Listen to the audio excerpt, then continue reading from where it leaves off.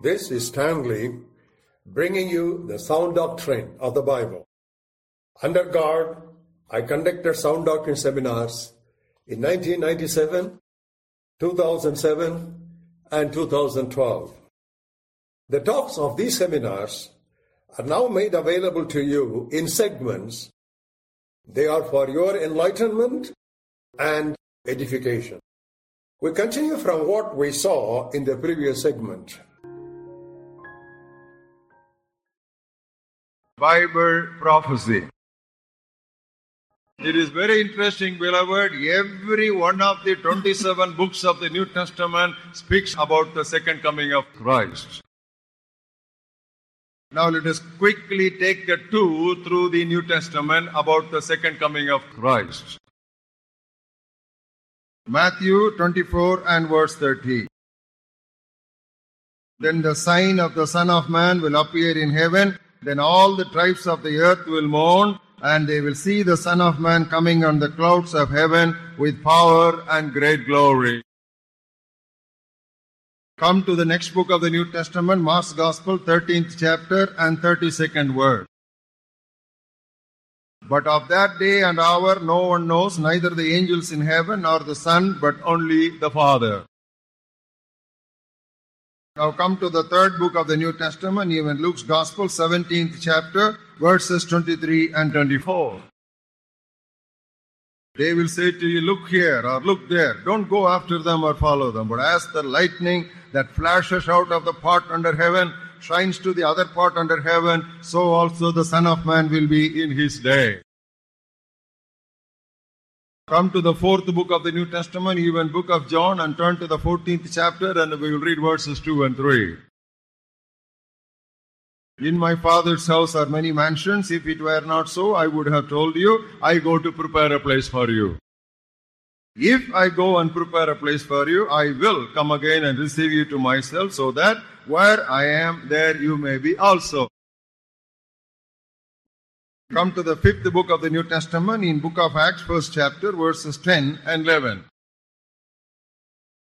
While they looked steadfastly towards heaven as he went up, behold, two men stood by them in white apparel, who also said, Men of Galilee, why do you stand gazing up into heaven?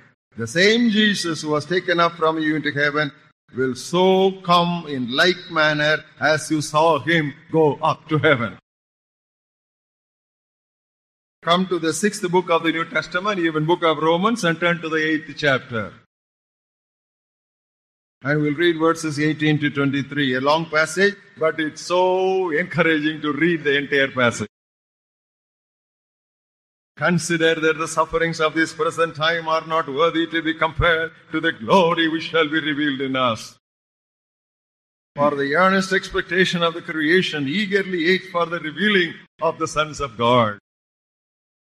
For the creation was subjected to futility, not willingly, but because of him who subjected it in hope, because the creation itself also will be delivered from the bondage of corruption into the glorious liberty of the children of God.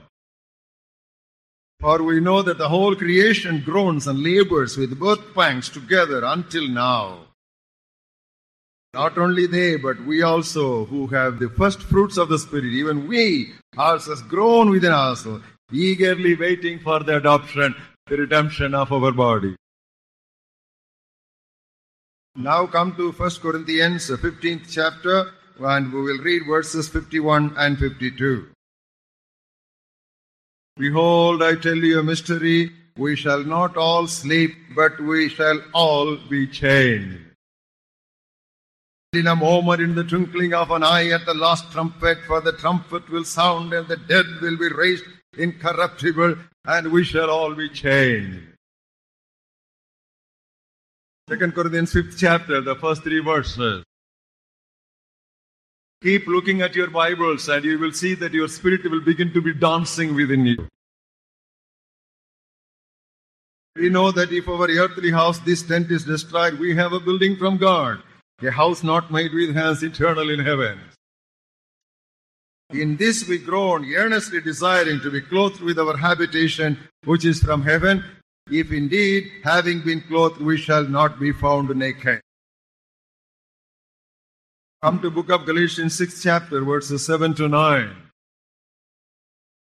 Do not be deceived. God is not mocked. Whatever a man sows, that he shall reap. He who sows to his flesh will of the flesh reap corruption, but he who sows to the Spirit will of the Spirit reap everlasting life. Let's not grow weary while doing good, for in due season we shall reap if we not lose heart. Ephesians 1st chapter and 10th verse. In the dispensation of the fullness of the times, he might gather together in one all things in Christ, both which are in heaven and which are on earth. Book of Philippians, 1st chapter, and I will read to you the 6th verse. Being confident of this very thing, he who has begun a good work will also complete it until the day of Jesus Christ. Colossians 3rd chapter and the 4th verse. When Christ, who is our life, appears, then you also will appear with him in glory. Come to 1 Thessalonians. You find each of the 5 chapters ends with the second coming of Christ. 1st chapter, 10th verse. Waiting for his Son from heaven, whom he raised from the dead, even Jesus, who delivered us from the wrath to come. Next chapter, 2nd chapter, 19th verse. What is our hope? What is our joy? What is our crown of rejoicing? Is it not even you in the presence of our Lord Jesus Christ at his coming? Now come to the next chapter and come to the end of the next chapter, 3:13. He may establish your hearts blameless in holiness before our God and Father at the coming of our Lord Jesus Christ with all his saints. Next chapter, 16th verse. The Lord himself will descend from heaven with a shout, with the voice of an archangel, and with the trumpet of God, and the dead in Christ will rise first. Next chapter, 23rd verse. May the God of peace himself sanctify you completely, and may your whole spirit, soul, and body be preserved blameless at the coming of our Lord Jesus Christ. Each of the 5 chapters of one particular epistle ends with the second coming of Jesus Christ. 2 Thessalonians, 2nd chapter and the 8th verse. Then the lawless one will be revealed, whom the Lord will consume with the breath of his mouth and destroy with the brightness of his coming. 1 Timothy 6th chapter. Look at the 14th verse. Keep this commandment without spot, blameless, until our Lord Jesus Christ appearing. 2 Timothy 4th chapter and 18th verse. The Lord will deliver me from every evil work and preserve me for his heavenly kingdom. To him be glory forever and ever. Amen. Book of Titus, 2nd chapter and 13th verse. Looking for the blessed hope and glorious appearing of our great God and Savior Jesus Christ. Book of Hebrews, 9th chapter, verses 27 and 28.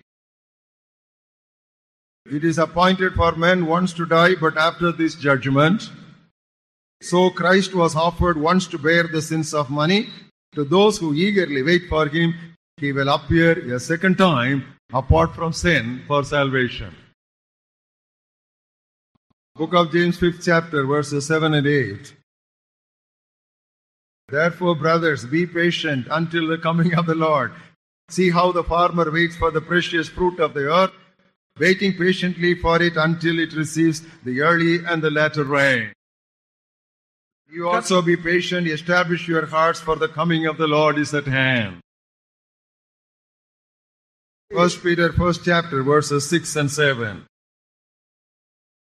In this you greatly rejoice, though now for a little while, if need be, you have been grieved by various trials, that the genuineness of your faith, being much more precious than gold that perishes, though it is tested by fire, it may be found to praise, honor, and glory at the revelation of Jesus Christ.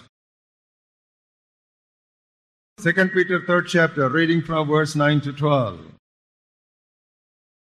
The Lord is not slack concerning his promise, as some count slackness, but is long-suffering towards us, not willing that any should perish, but that all should come to repentance.